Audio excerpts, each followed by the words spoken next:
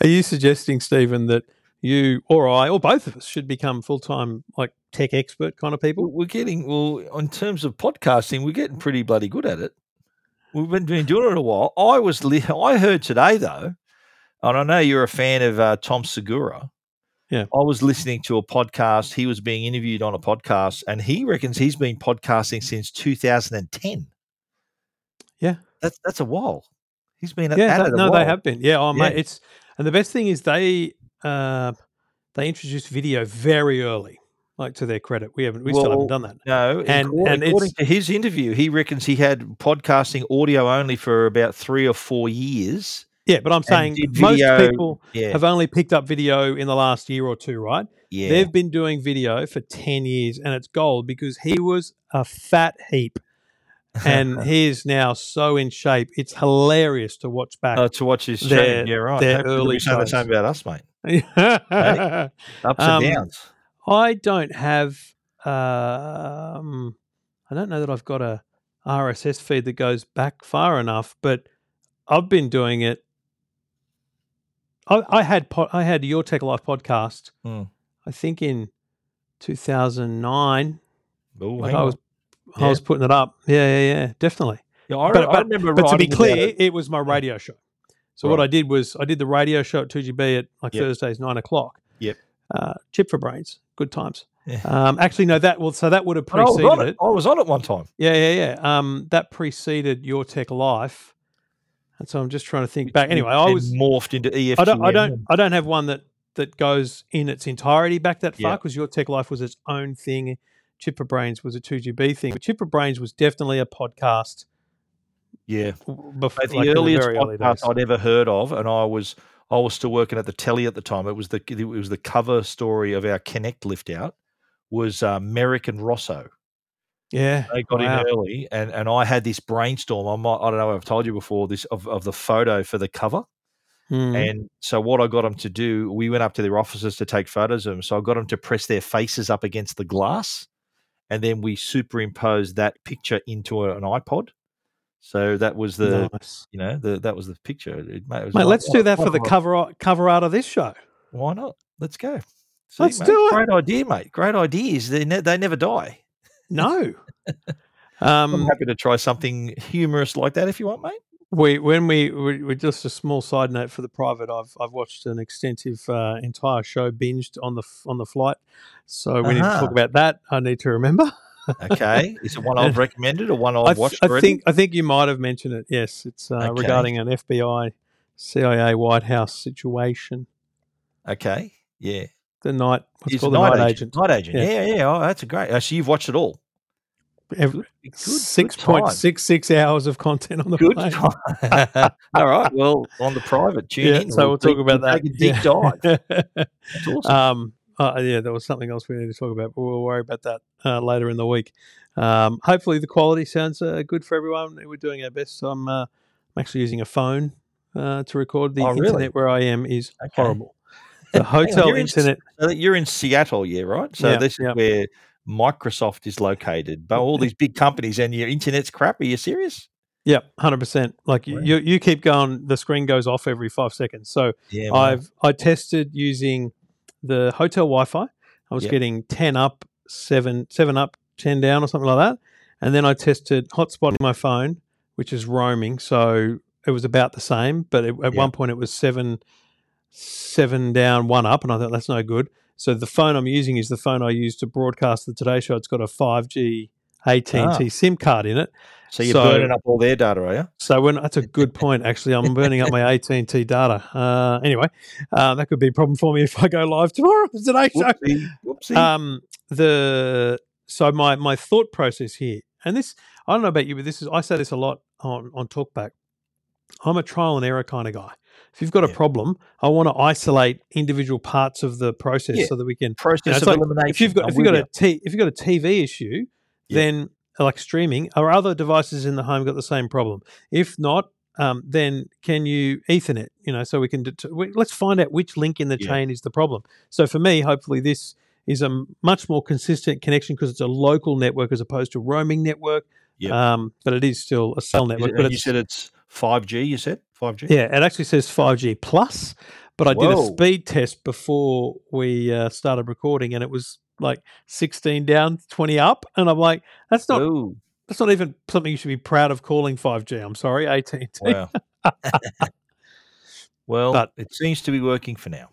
It'll be right. But anyway, enough of the jibber jabber. It's time to do this. Welcome to Two Blokes Talking Tech. Not a bad price. With Trevor Long from EFTM.com. Really handy device. And Stephen Fennick from techguide.com.au. And welcome to episode 583 of Two Blokes Talking Tech. Thanks to the great people at Netgear and Arlo for your home networking needs. Netgear's got you covered. We'll tell you about them shortly. And we've both had a good look at the new Arlo Pro 5. We will review that and go through that from Arlo a little later on the show also. So as we mentioned, I am not in the country. We are not in the same room. But we've come a long way in 583 episodes, Stephen. I mean, there was I guess we should find out the number, but it was around 150 odd episodes that we were doing essentially on Skype.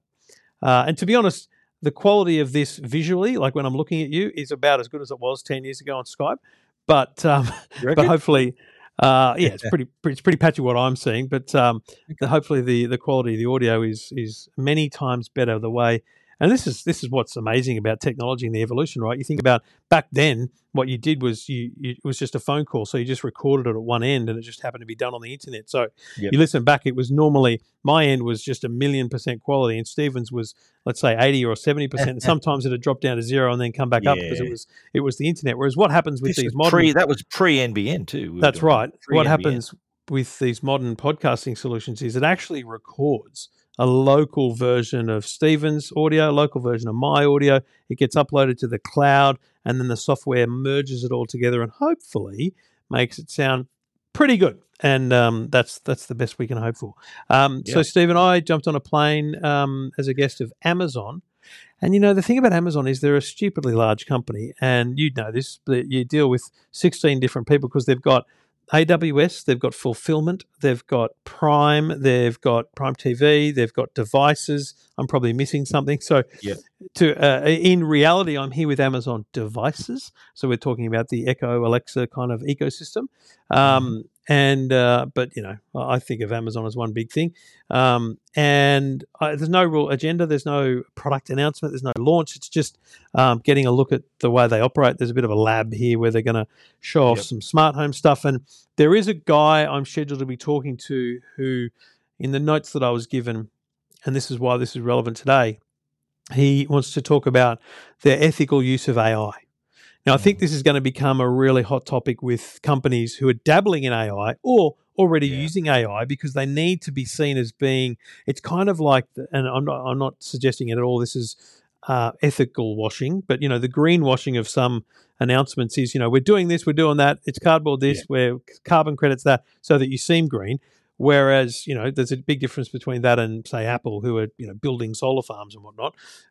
In this sense, we've got to take everyone at their word that they are thinking ethically. And this all comes quite relevant because there's a guy called Jeffrey Hinton, who's a 75-year-old, mind you, who announced his resignation from Google in a statement to the New York Times, mind you, saying he regretted his work in AI. And this guy is widely renowned as being the godfather of artificial intelligence.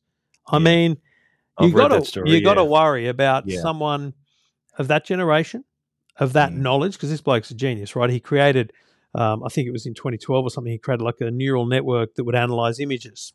And like neural networks are the kind of things that are now built into iPhones, right? Software developers can now use the neural networks built into. You use it to search for photos on your iPhone. You can do that. That's part of the technology. You can search for images. Just type in dog, and pictures of dogs appear in your. That's neural. That's the neural engine, isn't it? It's a great example because Apple's big thing there is they say all that processing happening on your device, not happening in the cloud. There's no privacy concerns. It looks, your phone using the neural network looks at each photo and goes, "There's a plane in this. There's a car in that. There's a person in this. That's Stephen. That's Trevor." Like it can identify faces. And so that's awesome. And that's all contained, isn't it? As you said, that's all on your device. That's not going up to the cloud and doing any of that. And it is AI in a sense because it's the device making decisions. But I guess and we've talked about this before, AI being used as a term to look like you're more forward thinking. I remember this with TV companies. They go, "This TV's got AI built in," and you're like, "It doesn't really. It's not connected to any cloud service that's it's just that you've built a network of knowledge in the computer and in the TV, and the TV's making decisions based on that. AI was used to build that knowledge, but we're getting to a point, obviously, where you've got ChatGPT, you've got voice manipulation software, you've got photo editing, all these things, and so there is a conversation, a serious conversation about the ethics of it all. That's been like since ChatGPT were like as you said, AI has been around for quite a while, but since its application with ChatGPT, I think that's really made people lean into it and like sit up and take notice of it. And we've already seen how the it can be used. Like I think the classic example when it first came out was, hang on, students going to use this to do their homework and write their essays and do all these sorts of things. Then you've seen all these other prompts for it to write your real estate listing or your thank you letter and all these other things. So it's getting to a point where it can really, and some very impressive uses of it, like even to the point of writing movies and poetry and all this sort of stuff. So it is now where we all laugh about Skynet and Terminator type scenarios, how the AI is getting more intelligent than the humans. But the scary thing is, that's actually sort of happening, isn't it? But I think that there's a balance here, and I've done several stories now, and I think there might even be a story on a current affair this week, which we did earlier at the start of the week, about not just what it can do. So to be clear, I think it's amazing, but I think it's also frightening, right? So this is this balance we've got where it's awesome what it can do, but then we need to question what else it can do. And one of the examples I think this Google dude gave was, or maybe it was someone analysing his announcement, was think about a human that learns a bunch of information. To pass that information on to 10,000 other people would take a lot of time. If an AI computer can absolve a bunch of knowledge, it can then be copied across to 10,000 other AI computers, which can then make the next step of assessment of everything and then combine all that knowledge. And so there's this just exponential and immediate growth of knowledge. And that's what doesn't exist. Like I was thinking about, I don't know why I was thinking this as we were driving. I know why I was thinking it. We're driving from the airport to the hotel and the driver was speaking another language. And I thought to myself, imagine if, I'd love to learn another language, but imagine if you could just go, computer chip, I now know the language, right? Just how wild would that be? Like that is awesome. There are devices that can do it. Did you see the TCL glasses at yes, Mobile but World no, Congress? I'm talking about brain knowledge. I'm talking about just plug it in and go, I've now got this knowledge, right? That's essentially what AI is. It's the ability to go, hang on, I need this knowledge. There's an AI over there. There will be an AI trading platform, right? Imagine an AI trading platform where you are a business that has been doing all this stuff. You've got some AI knowledge. You might be able to trade that with someone else's AI knowledge that allows you to grow your business or do bigger things. But then comes the challenge of that's all reasonably positive. It's business growth. It might be marketing. It might be whatever. It might be employee assessment. Who knows, right? But what if then countries or state actors, as they call them, are using AI to, fool people, scam people, overanalyze things, potentially, hacking? I mean, this is the challenge. Where are the ethics in it? And even if, my big thing is, we should be calling for regulation and legislation, right? Which I agree. I think we should be, but we can't legislate globally. There is no global. No, not yet. Well, but you can't tell Kazakhstan what to do. You know what I mean? Of course not. How? Yeah. But there's got to be, I think we've reached a point now where you need to consider international standards on fair use. Like how I'm sure there's policies that span the globe on how technology is used or how certain, the mobile networks, the internet and all that is used. So you'd imagine that governments will be playing catch up pretty quickly here about the ethics of this. And you mentioned how this is being in the wrong hands, or we've already seen hackers. I think on the Today Show this morning they had someone had done an AI copy of Carl Stefanovic, and they played his voice back, and it sounded like him, but he had a bit of an accent. Yeah, Tyler McGee was there from McAfee, and he was saying that it's convincing enough for someone if that's your mother they've imitated. Yeah, it could be convincing enough that that you're hearing your mother asking for money, asking for help. And that's the new scam, right? There's that side of it. That's the new scam. Is remember last year it was WhatsApp. It was, hey mum, I've lost my phone. I've had to get this new one. So now imagine that they use voice to ring mum and say, Mum, I'm stuck. Can you text me some money or whatever? Yeah. So my thing is I've tested a lot of those voice emulation softwares, and they suck. With the best one I did a 25-minute read of the script of Planet Earth by David Attenborough and uploaded that 25 minutes, and it's pretty good. Pretty good. It's not great. It's not perfect, but it's pretty darn good. Yeah. If you upload 2 minutes worth or 5 minutes worth, it's not great at all. And so but it'll get better with more use. Yeah. But so in terms of impersonating, like my daughter, right? You look at what happens on social media these days. Kids don't even upload their own voices. Even on Snapchat, they upload photos of their forehead. They just look down at like they're not even really making content. You know, you and I, there are 583 episodes of just this show, let alone our own shows. There's a lot of audio of us that someone could take and create artificial us. Like it's possible, but. So when they do that, just let me ask you this. So if you record that 25 minutes as you did, or they take a podcast or something, so with that, they ingest that audio, and does that then allow them to just write a script and it's spoken in that voice? Is that how it works? So the best software I've got right now that does it had an ethical approach. So I recorded this 25 minutes and I uploaded it, and then it said, to create your new voice, we need you to read this script, and you couldn't upload the script. You had to read it. You had to press record and use the microphone on your computer or your phone. And it was, and it was like a consent. I am Trevor Long and I agree to this happening, essentially, right? It was a consent. Yeah. A vocal consent. To stop? Hang on. What's to stop someone getting the podcast on their phone and just playing it into the speaker at that time? It's a script. It's a script you have to say. So it says I consent to this upload using this software. Okay. So it's pretty good, right? So I've got I could ask Channel 9 for the 30 minutes of Carl talking, I could get it, but I wouldn't have him doing that bit. Yes. And so that's kind of his acknowledgement. That's the ethical side of it. Then, I had one that would create a video like a video pretend you. A video. Different voice, but a video of you. And I uploaded so my face, my lips moving in time and all that. I uploaded me and it did it. And then I uploaded Carl and it said, no, this is a famous person. You can't do this. So I don't know what the trigger there is, but again, at least there's some ethics there. But these are these are ethical companies. What about the ones that aren't ethical? The startup that's just trying to make $1 billion and do their thing. So this is the challenge: is where are the ethics? Who's controlling the ethics?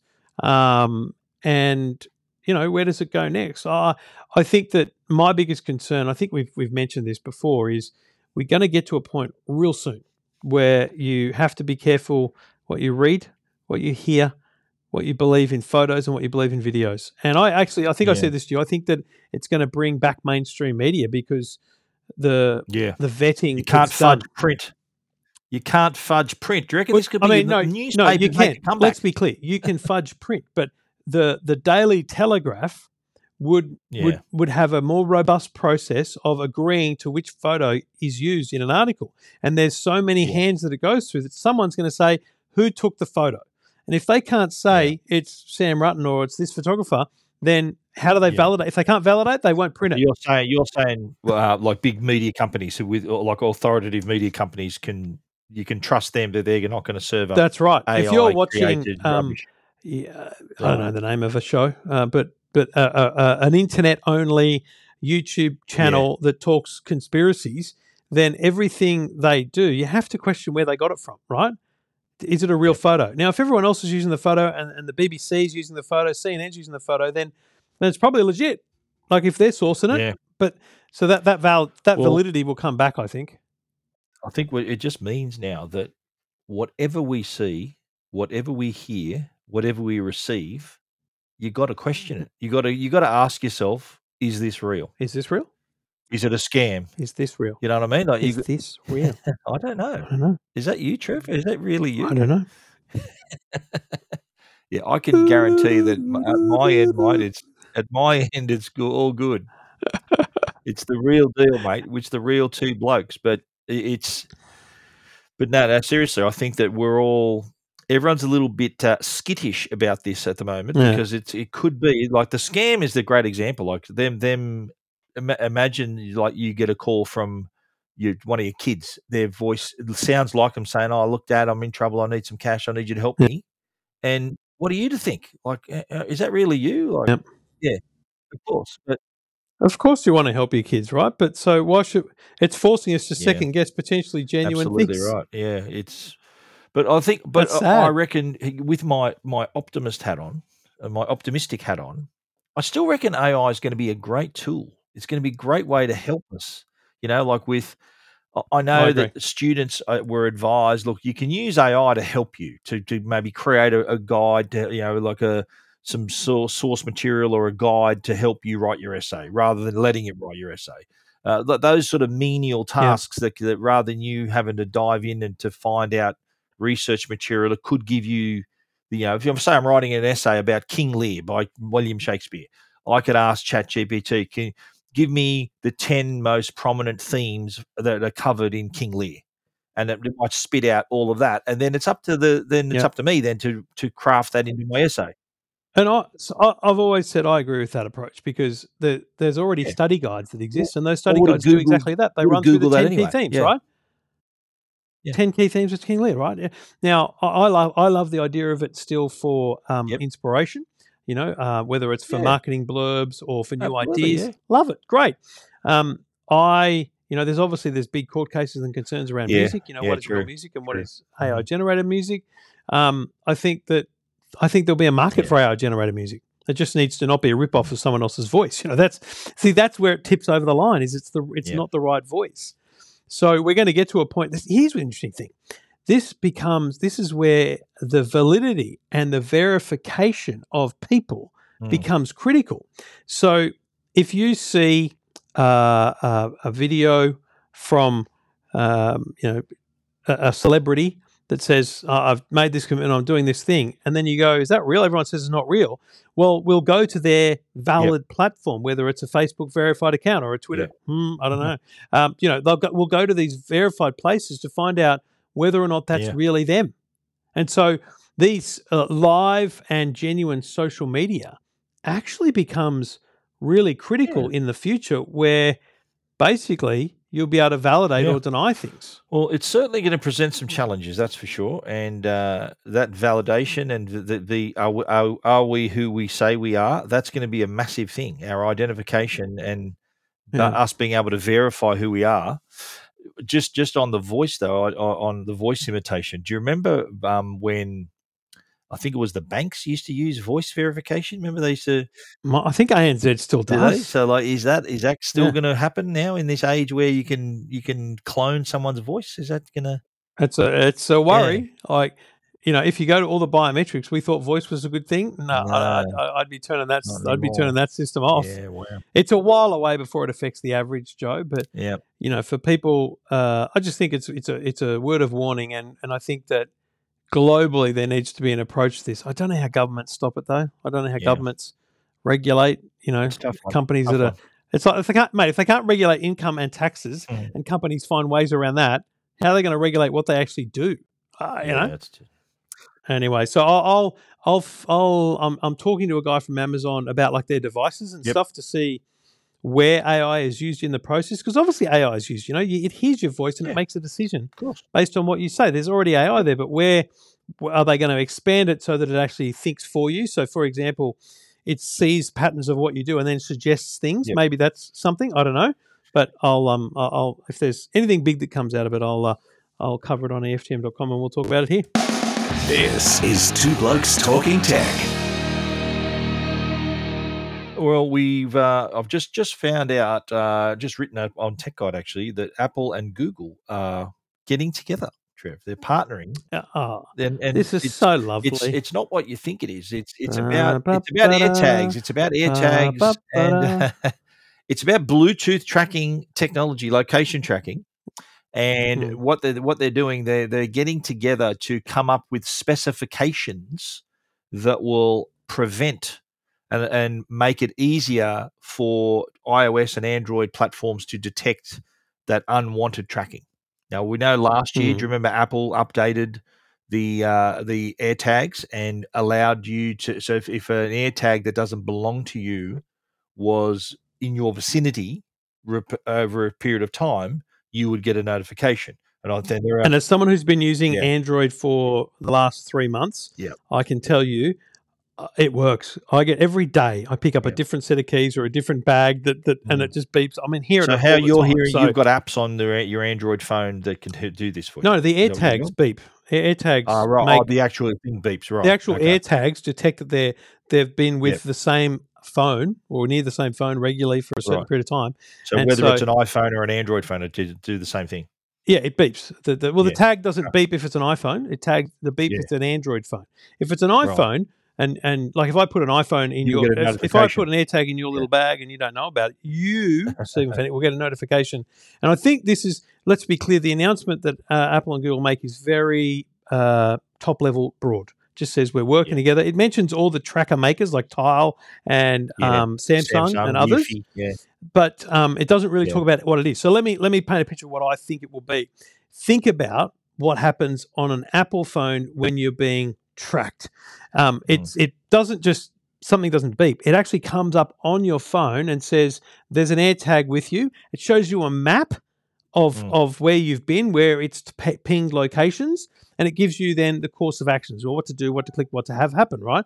So I think, my guess is what they're doing is they're working to ensure that, firstly, on Android phones, that same pop-up can appear with a location and all that stuff. And secondly, whether it's an iPhone or an Android, if it's a Samsung or another Chipotle or whatever they're called, or Tile tracking tag, those will also show this kind of, it needs to be more information than just a beep or a notification. It needs to give you data. They're working on the specification so that it can be used across all platforms by all the manufacturers. So if the manufacturers decide to build in those capabilities in their future products, then there's something generic for everyone to work from. So it's Apple, Google, Samsung, Tile, Chipotle, that's that one, not Chipotle, Chipotle. Eufy Security and Pebblebee, they're the main ones. Mm-hmm. So this will work whether it's an AirTag or a Tile or a Chipotle product or whatever it happens to be. So the idea of this little venture between Apple and Google is to try to make it so that they're all singing out of the same hymn book when it comes to the specification to detect that unwanted tracking. So it'll work across iOS and Android platforms. But you see what I mean? What they want is for the Android users to see the same thing, because you have to say AirTag's the gold standard. It shows exhaustive information to iPhone users, but the problem is Android users don't really see anything remarkable. I think that's what they're trying to nail. I'm reading more into it. It's going to be more a Bluetooth specification, which is more of the standard rather than it being an iOS and Android standard. So it's going to be built into the Bluetooth specification. I think it's as much about the way the Bluetooth. So it's about how the Bluetooth communicates. So what Apple has within the AirTag is a set of signals, like codes that the AirTag is sending to iPhones, and that's allowing the AirTag to send information to even it's not its owner's iPhone. And so I think what Apple is trying to do is say, let's all get on the same page with the way those things work. And at the same time, let's also get on the same page about how people are notified about this. That is what pops up on the screen. Because without the notification, it's useless. They've even got they've even included the safety and advocacy groups to help them develop the standard, to develop the specification. So they're talking to people in domestic violence and all these other safety and advocacy groups in the US to get them involved as well. Yeah. So they're all having a say. It's good to see that they're coming together to prevent this unwanted tracking. Yeah, I think because from Apple's point of view, they worked with those kind of groups when they launched the AirTag, because they knew this was a thing, so they tried to get ahead of it.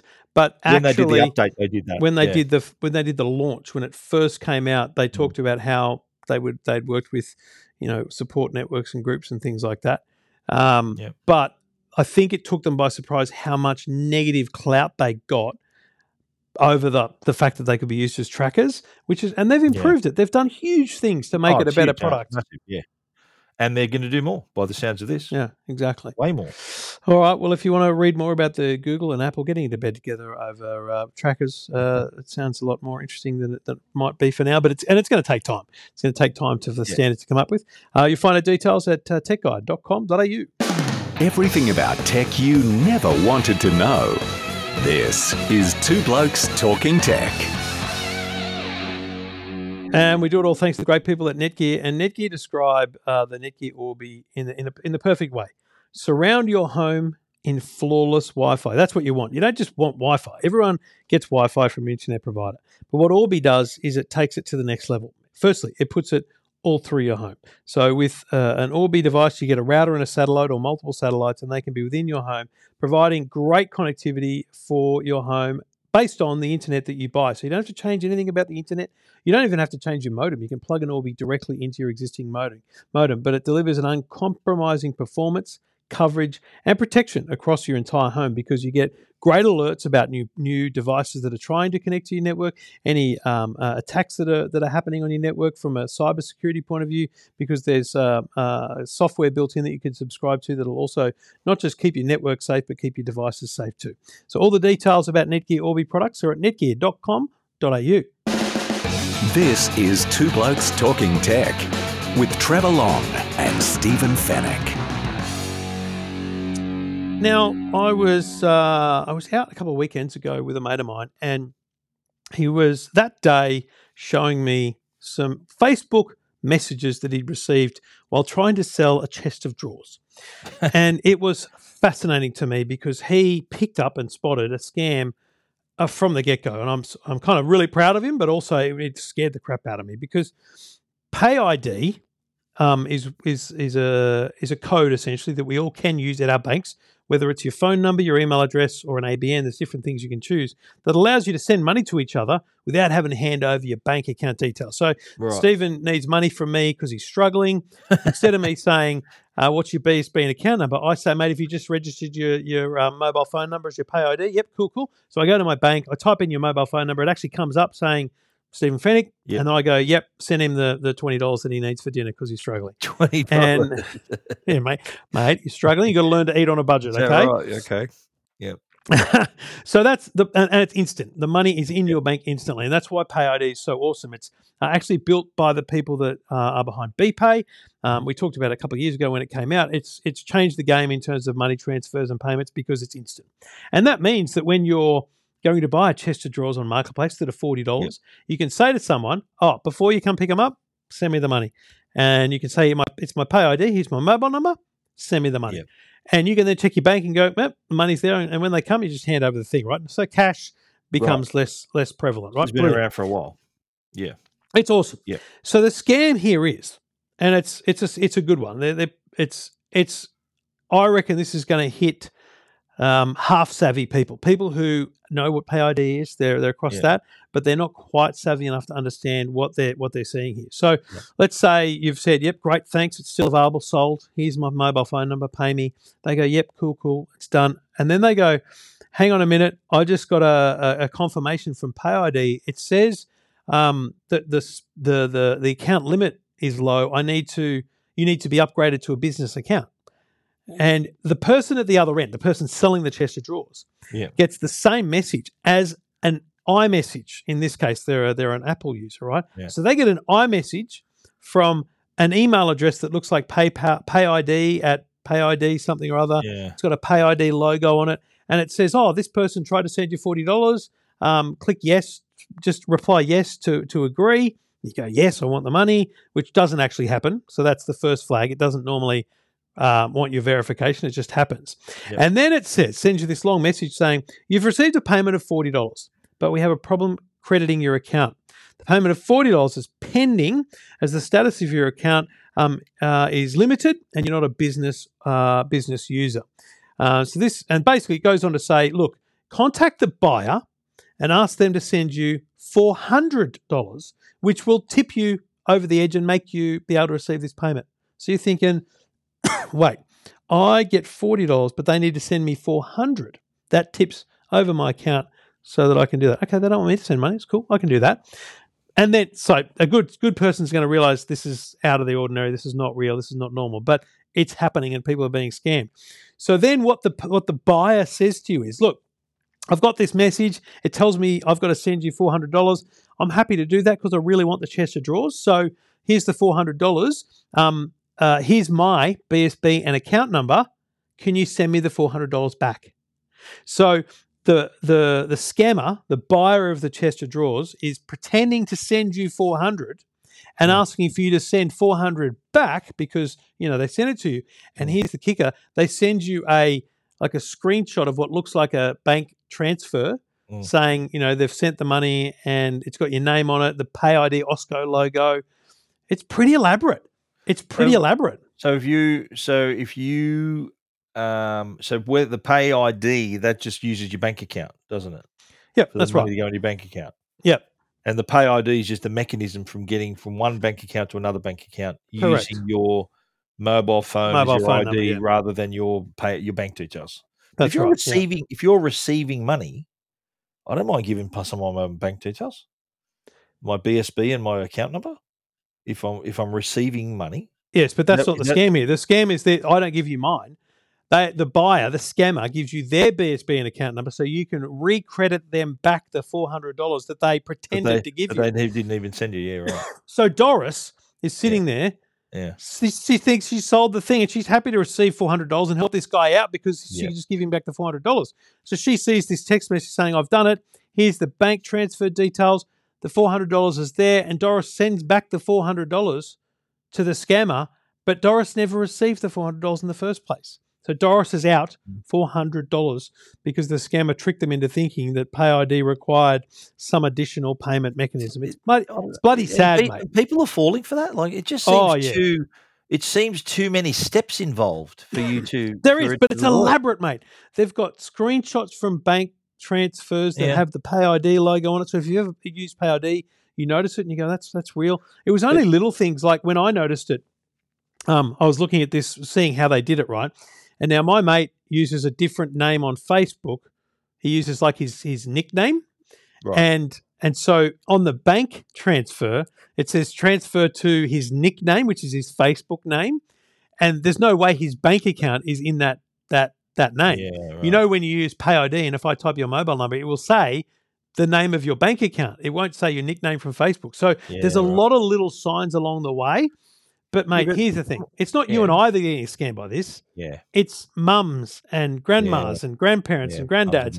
It's a different generation, and they're being scammed out of their own money. So, but let me ask you this, right? Say that I got scammed, right? Say, apart from the scenario of me being a homeless person needing $20 for dinner, okay. Yeah, that's right. Yep. How if I sent you, say that was the scam was on me, don't I have your bank account, your name, and your BSB number? Is that enough? So if I say, well, Trevor Long scammed me, I've got his account number and BSB. Yes. Why can't the bank just say, okay, Trev, give him his money back? Well, can't you? If I know your account number and your BSB, the BSB reveals what bank you're at. Yeah. So even if you don't give me your call? Name, this is the problem. Well, who do you call? But who do you call? Your bank or their bank? No, their bank. Their bank's going to say, mate, what are you talking about when you're not a customer of ours? Yeah. Do you know what I mean? This is the problem. But I'd call my bank too to say, look, this transfer. And they'll say, mate, you made a legitimate BSB and account number transfer. This is where civilization fails, right? Because if I can make a formal complaint to say, I've transferred money that I know is a scam, get my money back, right? So if the bank doesn't believe you, so whose word is it? Like a he said, she said situation. So their banks can say, well, I'm sorry, you sent the money. Well, firstly, in good faith, our client is doing the right thing. How long did it take for Doris to realise she'd been scammed, right? So if it takes more than an hour, the money's gone because you got no idea. No doubt they've already withdrawn the money that's been scammed. So money's been transferred to a bank account. They've withdrawn it because it's they've won the scam, right? So firstly, how long does it take her to realise? Is she willing to admit she was scammed? Because most people are too scared to admit it to anyone. But my biggest problem is this scam is the easiest one for authorities to crack down on because for the scam to be executed, it must require a legitimate Australian account, like a BSB and account number. Yeah. So the authorities can simply go to, with a court order or whatever's required, hey, Commonwealth Bank, who owns this account number? They're scammers. Now, it's They're criminals. quite That's right. possible that the other part of the scam is that the scammers have actually infiltrated someone else's account and are just using it as a through mechanism. So let's leave that aside. But my biggest message here is you've got to report this stuff. Yeah. You've got to go to scamwatch.gov.au. And what I found out through this process was I'd never actually looked at what happens on Scamwatch. I know it's where we find out information of what's happening. But if you go there and you report a scam, you type in all your information, provide everything you can. Firstly, Scamwatch learns about how many people are falling victim to this, or at least how many people are seeing these scams. But it does say that where relevant, we may hand your information over to authorities. So I think that's a good thing, that Scamwatch may actually hand your details over to the police or whoever's responsible. But I think the scams, they count on the fact that the banks aren't going to help you. That's right. That's part of the success of this. That is the success of the scam, is that the bank, there's no mechanism for you to say, hang on, that's a scam. I want my money back. That's right. And I know Commonwealth Bank, I'm with the Commonwealth Bank. So if I transfer money to someone who I haven't done business with, I've got to get, first of all, I've got to get the net code, that's just their way of saying, are you sure this is your first go, which is one. But the other thing that happens too is that they put a hold on that money for 24 hours. Depends on the amount. First time transaction. Yeah. Yeah. Well, doesn't that sort of, couldn't there be something where, okay, here's the money that's transferred, and there should be like a window, like a 24-hour or 48-hour window for you to say, okay, the opportunity for you to say, identify this as a scam to prevent the transaction from happening. Rewind to our conversation of 3 weeks ago, 2 weeks ago, whenever it was. Yeah. About this same similar thing, and how banks need to take responsibility. And I got a bit of feedback about that, and we appreciate it from everyone. But so here's the thing. The banks know this particular scam is happening. Yeah. So the biggest trigger should be it's a new transfer to a bank you've never seen, another account you've never seen, and it's $400. Yeah. That's the number. It's a significant account. Yeah. I've seen it. No, but it's exactly $400 is what they want. Like, I've seen multiple reports of this scam. It's always $400. So that should be a massive red flag that not just puts a transfer on hold, because I respect that. That's good. But again, is Doris noticing within 24 hours? Probably not. Why doesn't the bank ring Doris and say, hey, Doris, why did you transfer $400 to that account? Just want to check it was real. And she'll go, to make sure my pay ID was working, this happened. And they'd be like, nah, full stop, done, cancel. Yeah. This is where society falls down. We're not willing to, they're not willing to actually help people. And I think that's the saddest part of all. Isn't also too, like, if I want to make a transaction, say I'm doing business with someone, I'm going to transfer money. Shouldn't there also be a way for you to have like verification of your ID to verify who you are, to make sure that this bank account belongs to Stephen Fenech? Here's my you mean the other person's ID? Well, both parties. But that's both exactly parties. why Pay ID exists, and that's the annoying part of this scam is the annoying part of this scam is they've done the right thing by scamming people with Pay ID, but then they rely on a BSB and account number to get the money back. If it did use Pay ID in reverse, you'd find out the name was wrong. I bet you any money, because I bet you they're using scammed bank accounts to actually get the money out. Because if you use Pay ID, like if I go to send you that $20 and I type in your phone number wrong, and just by chance the wrong number I put in is a valid Pay ID, it'll say that I'm paying Joe Bloggs, and I'll be like, hang on a minute. Oh, there's something wrong here. So there is already that in place with Pay ID. Yep. So Pay ID, the biggest thing I want to say is Pay ID is the best, the safest, the quickest way to transfer money.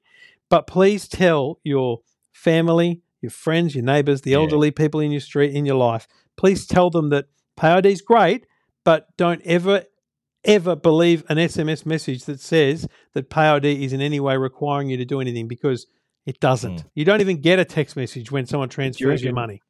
Like, do you reckon the people who would be the typical victim of this sort of scam are savvy enough to use Pay ID? Is it that common? I think my bet is, if they're not, that these scammers talk them through it. I bet you any money they talk them through how to do it. They got time. It's just a database of text. That's got it. Exactly. They're scum. Bastards. Anyway, I reckon that's. I know they're very hard to track down, and they're obviously often in other countries and various things like that. But if you ever caught someone, there should be some massive sentence for someone scamming you like that. Someone needs to be made an example of. Public floggings again. Bring that back. No. I mean, dead set jail time. Oh, mate, absolutely. If you catch someone who's running these scams and scam people, whether it's $100 or $100,000, it should be like a significant sentence, like a 10 to 15 year sentence in jail. I'll give you a tip. If someone's scamming people out of $100, I bet you that they're scamming them out of hundreds of thousands overall, because what they've got is lots of little victims. That's the honeypot. Is a simple scam, and that's what this is. This is a simple scam that probably.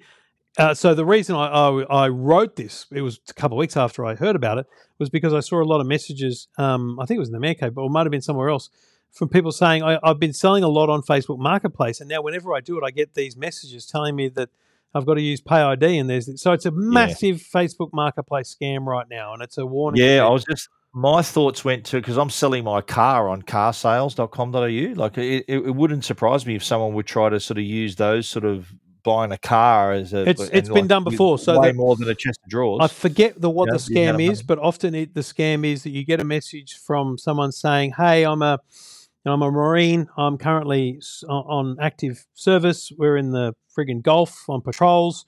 Love the car. I want to get it to my sister's place. Yada yada yada. And there's some weird thing that happens, like they get you to pay for the shipping of the car, and then they'll pay you like double that. And that's the scam. No, but it's trust me, it's not as simple as that. It's really elaborate. But the car company, the websites have cracked down on the way you get the information. But mate, there's always another scam. Like there's always going to be another scam, because they're criminals. They're always one step ahead of us and the cops. Frightening. Anyway, if you want to see those screenshots of all the messages that happen in that POD scam, they're at EFTM.com. This is Two Blokes Talking Tech with Trevor Long and Stephen Fennick. Well, there is a lot of talk around the whole folding smartphone market. Now, we obviously know that Samsung's been in the game a while, Oppo as well this year with a product, and others have tried or maybe put out prototypes and various things. And the latest rumor, of course, is that, and the rumors are pretty strong, that Google's also going to join the fold. Get it? You like that? Yeah. So we've seen so many renders of this thing. Renders, I've seen cases or allegedly cases for it from all the right places. I think we talked about it last week. There was some rumors around, but I feel like those rumors are stronger than ever. And there is, I think, a Google I/O is next week or something. It's normally where they announce some Pixel stuff. So I guess what'll be fascinating to me, and why I'm most fascinated about the Google, and we'll talk about Samsung in a second, is we've just had Oppo do the flip. Samsung, their last phone was in August. So if Google can bring this thing to market in late June or even early June, like imagine, do you remember when the Pixel first came out, Telstra stores put Pixel right at the front of the store? Yeah.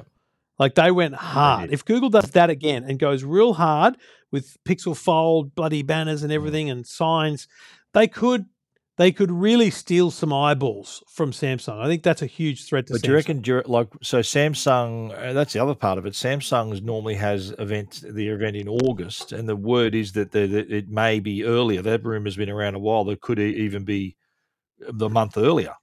So is that do you reckon, to combat the Google effect here, and would Google have enough time to get their product out before Samsung has their product? Well, I mean, Samsung is normally in the second odd week of August. Samsung would need to bring their event forward to June to beat Google to market, surely. And I just don't see that happening. It's one thing to announce. When does it launch, though? That's the thing, isn't it? So if they announce their I/O is next week, right? So let's assume that they're going to have a folding phone. Yep. The rumors have been too strong. So if they announce on May 11 or whatever the date is, how soon do you reckon customers can get that in their hands? Have they got have they already been manufacturing for 3 months, making enough stock to go around the world, or is this going to be released in September when the iPhone comes so out? you got that whole, Apple Mac Pro thing where it gets announced and then takes 6 months to be actually made available. I don't know. I don't see that happening a lot in the smartphone space right now. So I think Google announces the phone and then it's on sale a week or so later, and so that's their ability, is to beat Samsung like literally to the punch by a month and a half. If they're able to get the thing out by the end of May, so you're saying that maybe in by end of May, early June, that they there's could a have Google a Fold fold on the market, and you start walking into a Telstra store.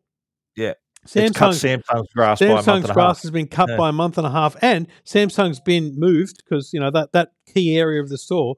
Telstra's going to want to give that to the newest, best device and the one paying the most. Yeah. I just think that would be a huge problem for Samsung, because you've got to remember, while they have these peaks of the launches, February and August, the troughs, they don't want them ever to fall flat. So that's why they have these price incentives and stuff now and then. So Samsung doesn't want to see their store frontage completely disappear, because their sales might trough off. So I don't know, man. I think it's a fascinating time for Samsung right now.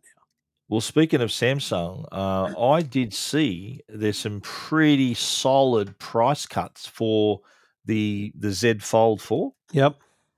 I've seen like up to 44% off. I'm seeing there were some solid ones. I'm looking right now start of March.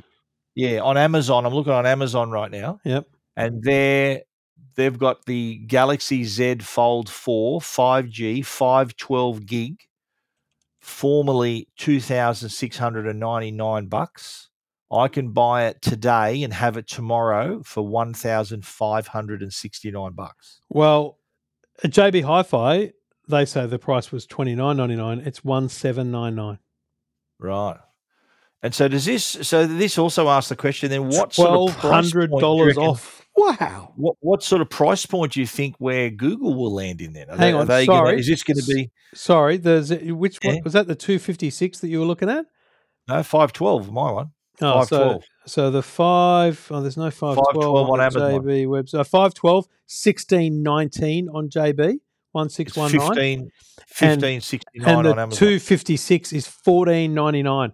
That's $1,000 off. Is that another way for Samsung to spoil the party a bit for the Galaxy? The Pixel Fold if it actually eventuates? Because you'd have to be a massive Pixel fan to not accept that Samsung has 4 generations of history, market research, build quality improvements built into the device that you can now get for $1,000 off. I get the feeling from all the rumors and the those leaks or alleged leaks of the Pixel folding device, that it's going to be a bit more consumer aimed. It's also not going to be like, I know the Z Fold 4 is a really high end product. You can write on the screen, so it's obviously aimed at the sort of professionals and those power users. Do you think the Pixel Fold is going to be sort of a different approach with that? Do you reckon it's going to be more for everybody type folding device? I know the Galaxy Z Fold 4, to me, I can't see like a casual user even using this product, but yet the Pixel Fold customer could be the totally different size and shape to a Samsung customer in the folding device. You know what I mean? Like, is it going to be a more approachable product? I think it's the exact same market. I think it's the exact same market. They just want people who want something ridiculously cool and different. Well, then let's talk. We mentioned fold price. Like, what is the Pixel Fold price going to look like then? If I can buy a Z Fold 4 with 512 gig with what looks like a bigger front screen than a Google phone, why would I want to buy the Google folding phone? Is it because it's a Google phone? Like, what's this is the tricky part of this. I'm hearing that it's going to be around $2,000, their folding phone. The Pixel, $1,600 to $2,000 Aussie dollars. That makes it more expensive than a discounted Fold 4. Yeah, but it makes it $1,000 less than a brand new Flip Fold 5. for a I suppose 2023 so, model. I Do you know what I mean? suppose so, yeah. You're looking at last generation there. So I think most people would favour something new and innovative and different design, different everything with a Pixel than a last year's Fold, which is so wild to say. Wild. And are you hearing the same rumours as I about the Pixel Fold and how it's probably going to be roughly just slightly shorter than a Pixel 6a, let's say, and similar shape, so that it is going to be a bit shorter than a. I think it's like I said to you last week. I genuinely believe it's going to be fatter, so wider screen, and compared to the Samsung, not as tall. It basically it look like a basketballer standing next to a rugby player. So that means that the front screen is going to be wider, easier to do things, messaging and everything, and the inside screen will then be. It's Fennec. It's made for Well, Stephen. I think what sort of pressure does this put on Samsung though? I haven't seen. Have you seen many leaks about the Z Fold 5, the upcoming new model? Have you seen any design leaks? Yes, I've seen some. I've seen some renders or photos, and mate, it looks exactly the same. It does appear to be slightly thinner, like we're talking increments of millimeters, potentially because of the flat gap fold. or the crease. Yeah. Any word on the size and width of the front screen? If Samsung, it looks exactly the same. But they're rendered. They're rendered. The leaks, anyway, the rumours. Yeah. Mate, it's not going to get dramatically different. If it's different, it's different by millimeters, not anything major. It's interesting. This whole area, I think, is it's going to become more mainstream. I'm sure. And of course, we haven't even mentioned Apple and what they're going to do with this in the next year or 2 or 3 or whatever they're going to do. I think we've covered that extensively in the past. We know that they're not going to do anything immediately, but they have to do something long-term. But I think, like always, like whatever happens every time in the past, whenever Apple decides to do something, it's official. It'll be out of the park. It's official. This is real now. A folding phone, sure. But how good's that? You tell them Samsung's been doing it for 5 years, and they'll go, oh, really? If I'm Samsung, I'm getting the billboards ready now. 2023, 2022, 2021, 2020, 2019, 2018. Here are the folding phones we've launched. Ours stood the test of time. They work. Trust our users or something like that. Do you know what I mean? Yeah. Like, it's not hard. The new kid on the block, though, they might call it. The new kid on the block with a folding phone. Well, I said when Oppo came out, I said that this Google, Oppo, Samsung will have years of advancement on Apple in this space. And that may not mean anything, but it could mean absolute market dominance. Because if you look at Australia, we went from BlackBerry to suddenly iPhone and Samsung, because they were essentially first and most aggressive to market with the smartphone concept.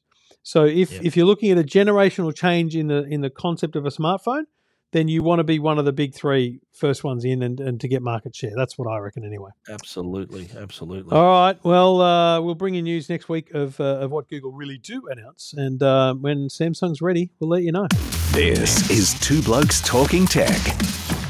Two Blokes Talking Tech proudly supported by Arlo. And it just so happens that Trevor and I don't know, was this timing or what? Did you know that I was putting my review out this week? Or no. So we both had our reviews out at the same time. See, that's same day, Monday. Osmosis, mate. That's osmosis. It's like we're connected. We're linked. We like. No, I'm not going to suggest what we're like twins. For people. Twins. I was going to talk about. I'll just say this, ladies in the workplace. Anyway, moving on. Okay. Syncing up. Yeah, my cycle's nowhere near yours, mate. Don't worry about that.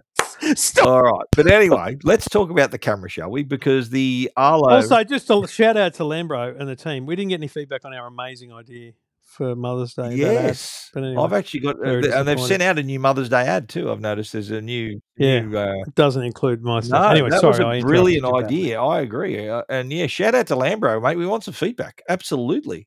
So what was that, last week's episode or the week before? 2 weeks ago. It was 2 weeks ago. Yeah. Listen to episode 581, I think it was. But anyway, the Pro 5 2K, and I think what really impressed me with this was the difference. Like, as I replaced 2 of my older Arlo cameras with the 2 new ones, and the difference in the speed at which the video came up on the app, and also the clarity of the video with the HDR on board mate, it was noticeably better. You agree with that? I do. I think that for me, the speed was an important differentiator for me. But I think that one of the things you don't notice, and we talked about this last week, was you go from I think it's a 10-bit to a 12-bit chip, and there's just better clarity in situations like sunrise and sunset. And I've got my camera, the driveway camera is one of the ones I replaced. It looks out onto what would be sunset every day. And so, those are the moments where you want to actually, have clarity of what's happening in front of you. Have so the detail. that's cool. Sure. Plus, I do love the fact that if you upgrade, if you're an existing Arlo user and you get a Pro 5, this is your first one, the Arlo app significantly changes.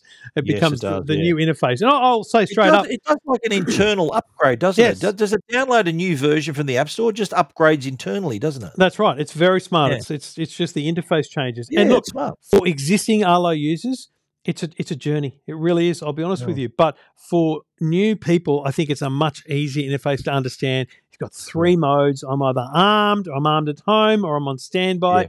I love the simplicity of that. And I like how they've put that on the front page. Like the old app, you used to have to dig down into a couple of menus to get to that I've got point. like 12 cameras, and now on the dashboard, I can just say, I just want to see these cameras. These are the cameras I want easy access to. Good. Little things like that make a big difference. And I will say to you this.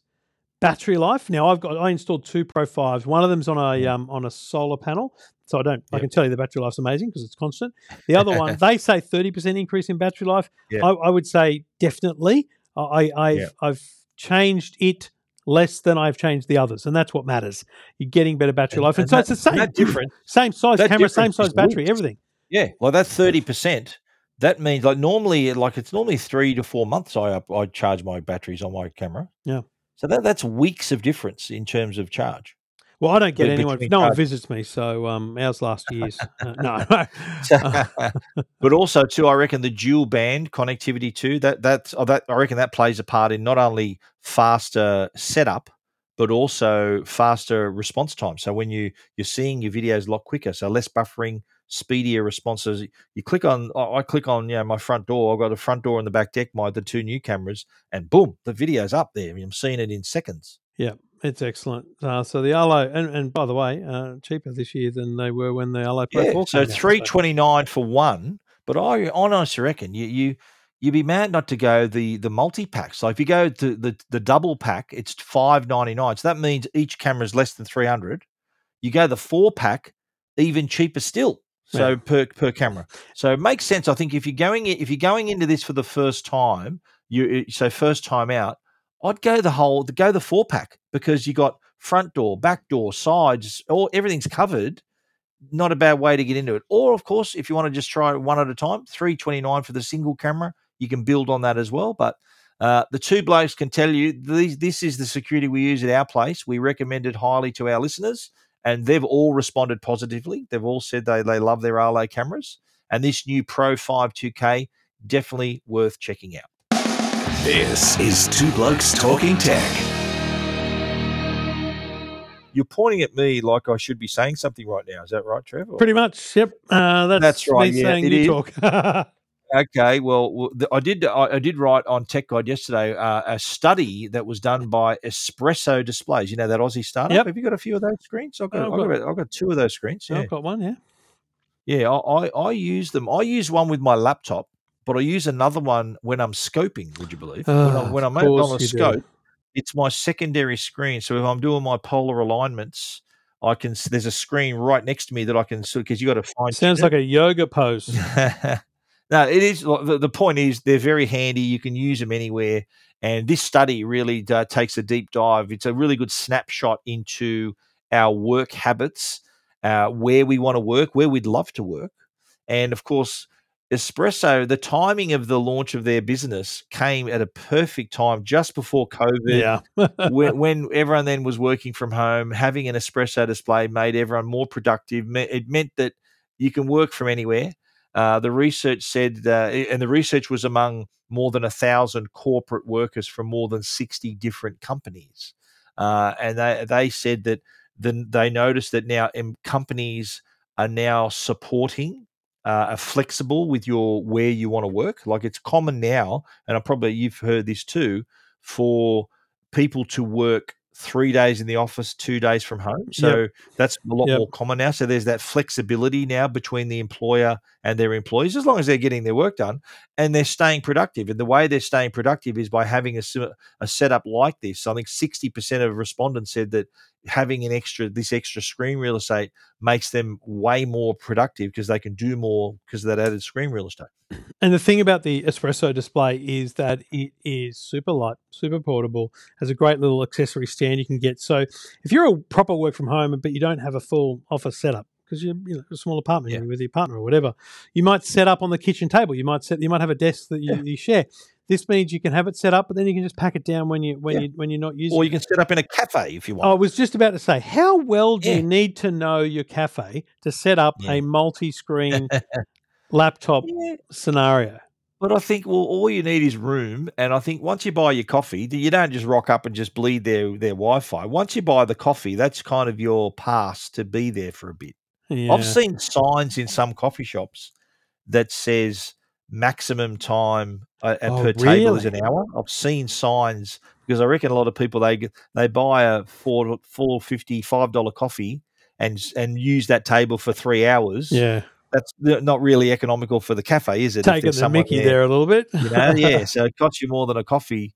But no, I have seen signs saying an hour limit per table after you buy your coffee. So, But I think the funny thing about this survey was that if they had a choice, they asked them if you had a choice to work from anywhere, the top 5 work from anywhere choices were Bali, Italy, Thailand, Japan, and regional Australia, and a high percentage of the people who chose regional Australia were wanting to live and work from a van. So, they're traveling around like my son's doing. Van life, mate. Van life. Van life. That's it. But the top 5 work from anywhere locations, so we're talking beachside, mountain cabin, a cafe, their own home, and the road. Anywhere and everywhere as a global nomad. Very nice. So again, it reinforces what I've always said, mate. Work is a thing you do, not a place you go. Wow, would you agree with that? Prophetic advice from Stephen Fennick here on Two Blokes Talking Tech. And thank you for listening, everyone. Hopefully you're getting some great learnings for your future and the way you approach your work-life balance. Good luck to you. And if you want to read that story, it's at techguide.com.au. This is Two Blokes Talking Tech. All right, mate. I've got to go to bed. I've got to get up in the morning, and it'll be a different time. So you've arrived. You haven't been to sleep yet, since your flight. So you've flown in. You've arrived before you left. Had a little napski, and we went to a pizza joint and ordered 2 pizzas. And the lovely, lovely girl said, "The pizzas are quite big here." And we went, "Oh, are they?" And she goes, "Yeah, 20 inches." And what? We went, "We'll get that as a half and half, thanks." Wow. And you know what? We only ate half of it. Wow. You're making me hungry now. Rocco's, mate. We had a lasagna pizza and a barbecue chicken pizza. Barbecue chicken pizza. You got it. Yep. All right. Well, I'll bring you more details of that as the weeks approach. Anyway, thanks to the great people at Netgear and Arlo. That is Two Blokes Talking Tech. We'll be back in next week. I'll see you back home, Steve. See you, mate. This is Two Blokes Talking Tech with Trevor Long and Stephen Fennick.